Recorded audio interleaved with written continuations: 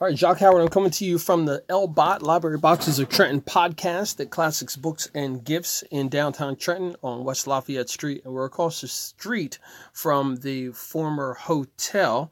And I'm with Neisha Kelly, who is an author, a writer, and a spoken word artist as well. And she is the founder of Coy Magazine. Neisha, thanks for a couple of minutes of your time. Thank you. Sure, let's jump right into it. I know recently you signed on to be an intern at Trenton 365, and I'm super stoked about that. I'm glad to have you on board. Thank you. You and Vaughn are an amazing team. It's going to be interesting to see how things shake out in a couple months when he leaves for school. You'll be the senior intern in the house. Oh, Lord. I got some big shoes to fill. Literally, right? So you gave a very good summary when you were on the Trenton 365 show over WIMG 1300 and WPHY TV. But I'd like for you to share a bit more specific about you as a writer, here through the Library Boxes of Trenton L-Bot podcast. Okay. So I know you had mentioned that you started writing at a very young age and that you were always fascinated by writing. Can you just rehash that? Well, before I learned my love of writing, I learned my love of reading. And I would read these amazing stories, and I'll never forget. I think the book was called Jessica the Rabbit. I can't remember who it was by. So I wrote a book called Joycey the Rabbit and changed the storyline. I had to be like 6 or 7. And I'm writing this book, and I really like it. And I'm like, I love to read and I love to write. And I find that for me, writing over the years has really helped me get through some really rough times. And for me, writing it down makes it real. Like when you're going through certain stuff, it makes it real. So I've always loved writing because it was my escape from my reality. For a while I was going through something as a child. I was being abused. And I was writing my journal, but I was careful not to write about what was going on. I knew to keep it a secret and keep it so nobody else would know, so nobody else would be ruined. And it just hurt me because I was keeping secrets. And with my writing, I don't like not writing about something because I want to be true to myself and true to my story. So over the years, I kept writing, like I said, and it got me through, being abused and everything like that. And then when I was 21 with my daughter, I wound up telling my family what was going on, and their reactions weren't all great, but it was like a huge bulk was took off my shoulders because I got tired of keeping secrets. And I wasn't writing about it, so it wasn't real. It was just like, maybe I went through that, maybe I didn't, but it really hurt me because writing for me is very cathartic. It helps me through a lot of things. So for me, it's always been in my blood to write. When I went to college the first time, I majored in fashion design. And everybody was like, but you write. Why are you doing fashion design? You're such a good writer. But I had given up on myself. And then I came back to Trenton, I had my daughter, and then I started getting back on the poetry scene because it was just starting, was just rising in Trenton. And I can remember going to open mics. My stage name was Sweet Nectar. Sweet Nectar? Yes, I don't know where I got that from. But anyway, I would do poetry, and I loved it, but I doubted myself as a poet because the host of these events I would go to sometimes, they would see me as oh, she all right, she do poetry, whatever. And they would critique my work on a hot mic in front of everybody. And they would say negative things about it, oh, well, you shouldn't say this or you shouldn't say that. I'm like, you don't do that in front of everybody. You pull me to the side if you don't like something I said. But writing or art gets interpreted many different ways by many different people. It affects everybody differently. So just because you don't like it don't mean the audience don't like it. You can't, so I got discouraged and I stopped writing. And then I don't know how I discovered Classics Bookstore, but I did. And it's been the best thing that has happened to me writing-wise. I've grown. My mentor, Todd, pushes me beyond my boundaries sometimes. I'd be like, I'm not comfortable. I don't know. He's like, he takes my Grantham saying, which is, nervous is for rookies. So that's what I had to remember. And it's funny because I always have to think about that. Everybody gonna have nerves about something. Speaking in front of people is hard. Writing about your story is hard. But the way I see it with my book, Remnants of a Shattered Soul, I'm telling my story. And hopefully someone who has either gone through it or is going through it knows that there's a way out. You can say no. When it was going on, I didn't know I could say no. I didn't. So I didn't say no. I let it happen because I didn't want it to happen to anybody else. I want to jump in and make sure that I publicly say I appreciate you being candid, and also to encourage you to continue to tell your story. Yeah. Because I think it's super important for all of us to recognize what reality is for a lot of people. You were in the studio on Tuesday night. Kim D. Witkowski was telling of her story. Earlier than that, Tona Buck was on, and she was telling a bit of her story. So this is a narrative that we're hearing all the time, that it's just like things that are happening in the rest of society that may have been happening under wraps or in silos. Yeah. We are recognizing that this happens way too often for too many people, and it behooves us to think about how we're going to address this going forward. Yes. And I think opportunities like the three people I mentioned, you, Neisha Kelly, Kim D. Witkowski, Tona Buck, for you three that I personally know who are out there spreading this message and trying to provide opportunities for people to share their stories and not feel as though there's no hope. Right. That there is. Yeah. So thank you for that. Share your contact information, and then I want to jump in. I got a couple of other questions for you. Okay. So you can reach me on Facebook page, Coy Magazine. That's all caps, COY, all caps, magazine. You can check me out on WordPress, coymagazine.wordpress.com. I'm on Facebook under my name, and Twitter is Coy Magazine, and so is Instagram. Awesome. So thank you. So check me out. Coy Magazine, COY Magazine, on most social media platforms. Okay. So the Me Too movement and so many other people coming forth, telling their stories, removing that veil. Do you feel as though that's an opportunity for us to heal from all of this? Just what's your perspective on it? I don't know. Now that I'm older, I have this thing about when I was writing about being abused, and the thing I say is shame the devil, shame the pedophile that touched you. Don't take all that shame that you had of it happening to you and just soaking it in. Speak out about your truth. I'm not saying you have to write a book, but let your truth be known and release it, because it's a shame, because you have this Me Too movement, and some people understand it to be people outing people, just trying to destroy lives. But they're trying to get their own selves together. Because when you go through something like that trauma stays with you. It carries over. When you can let it go, that's the best thing you can do for yourself. Like, this happened to me, but that didn't make me who I am. I'm strong enough that I can get through this. So this Me Too movement, I think in a way, it's a good thing, because a lot of people were going through stuff, and it was just like a rite of passage to some people. Like, oh, well, that's okay that such and such touched you. They did that to me too. So, you're going to be all right, and we got to have the conversation about how this stuff is not right. How people are being victimized, male and female, and they have a right to not be victimized. Just because you're on a power, you're here, doesn't make them there. You're not superior to them. You can't treat them like they don't matter. And a lot of people want Me Too to go away.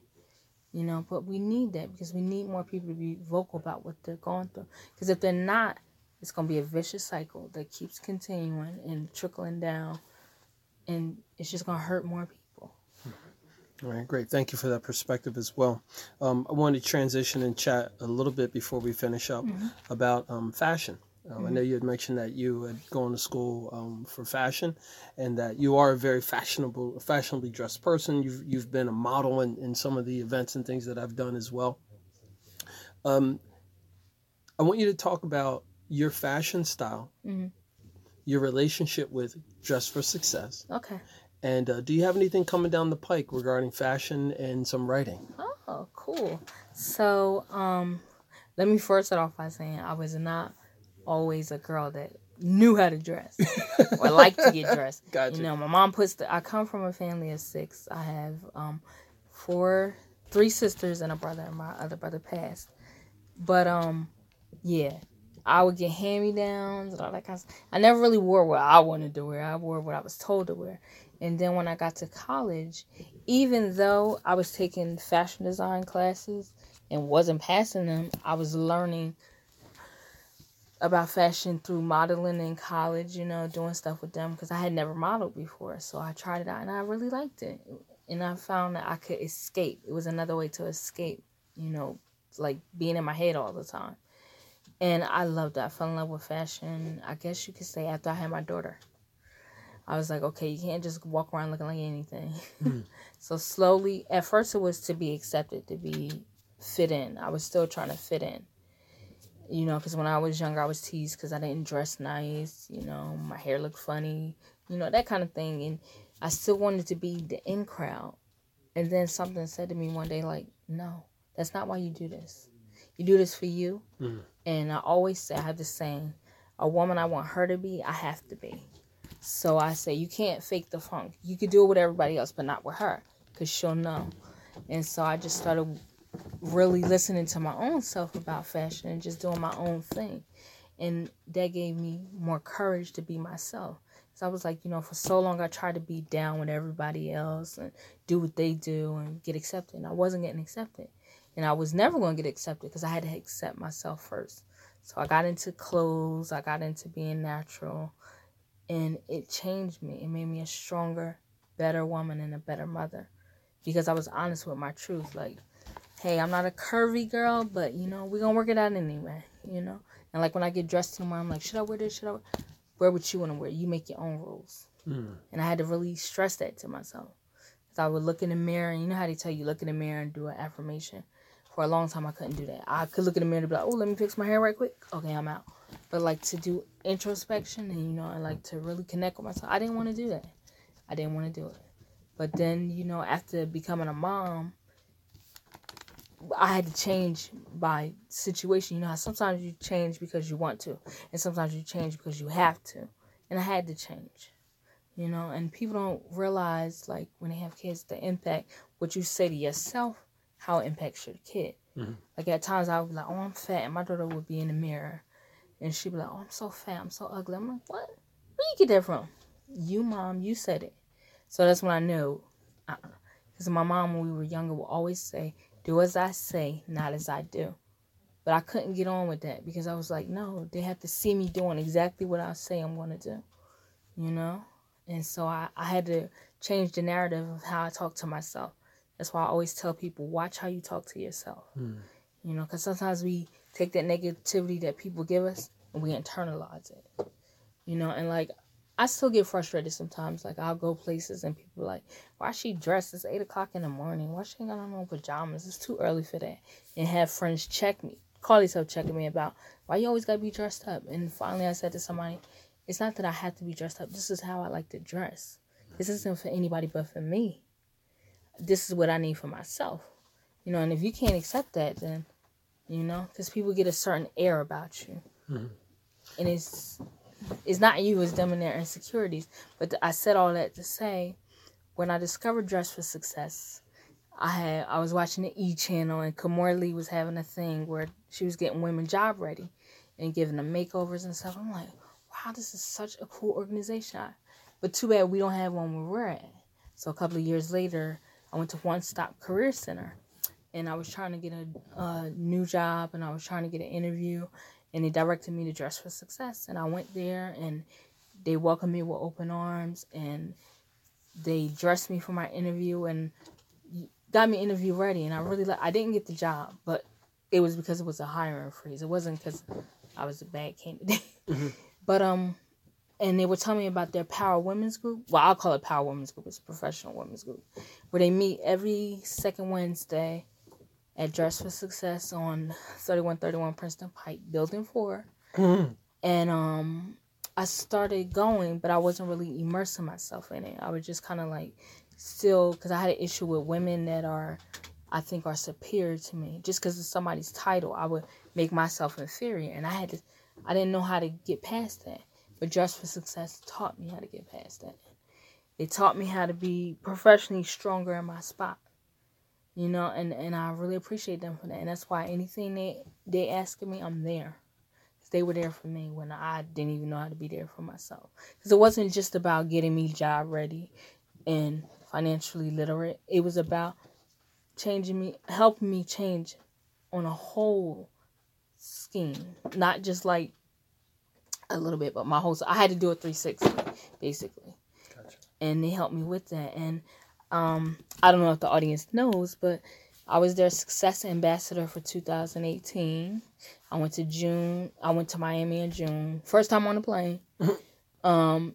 And it was the greatest experience ever. Like, they had workshops like all day, every day. And the one story I like to tell about it is we're having a meet and greet the first day we're there, right? So they give us makeovers and all that kind of stuff. And we're all sitting around talking to each other. And I was speaking to this woman named Linda. And we're steady talking, and I figure she's one of us, an ambassador like us. And I'm like, okay. I was like, well, I'll see you tomorrow. She was like, okay, no problem. Gave her my business card, I was like, let's stay connected. So the next day I come in, and we're sitting there, and we're getting ready for a panel. Who do I see on stage? Linda. Mm-hmm. And when she says out her mouth that she's the editor-in-chief of O Magazine, I nearly hit the floor. I was like, what? And, I was soaking in everything she said, and a lot of people ran up to her after that. But I was like, I didn't know. She's like, that's perfect. She's like, and I want that book when it comes out. I'm like, oh my God, this is so cool. I gave her my business card, and I know who she was. I just thought she was an ambassador like us. Because the way they set it up, we didn't know who was doing the speaking.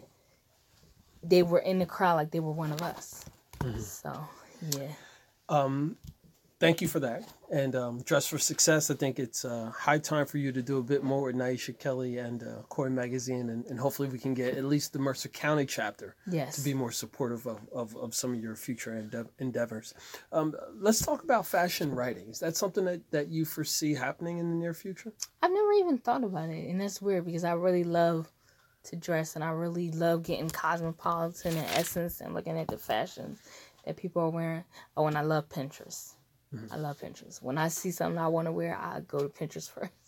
So that would be cool because I do like fashion and I love writing. Why not infuse the two? That's fantastic. Sounds like a good idea. Well, Neisha Kelly, current Trenton 365 intern, also a writer, a performing artist, a spoken word artist, and a survivor of abuse. Thank you so much for a couple minutes of your time. Thank you.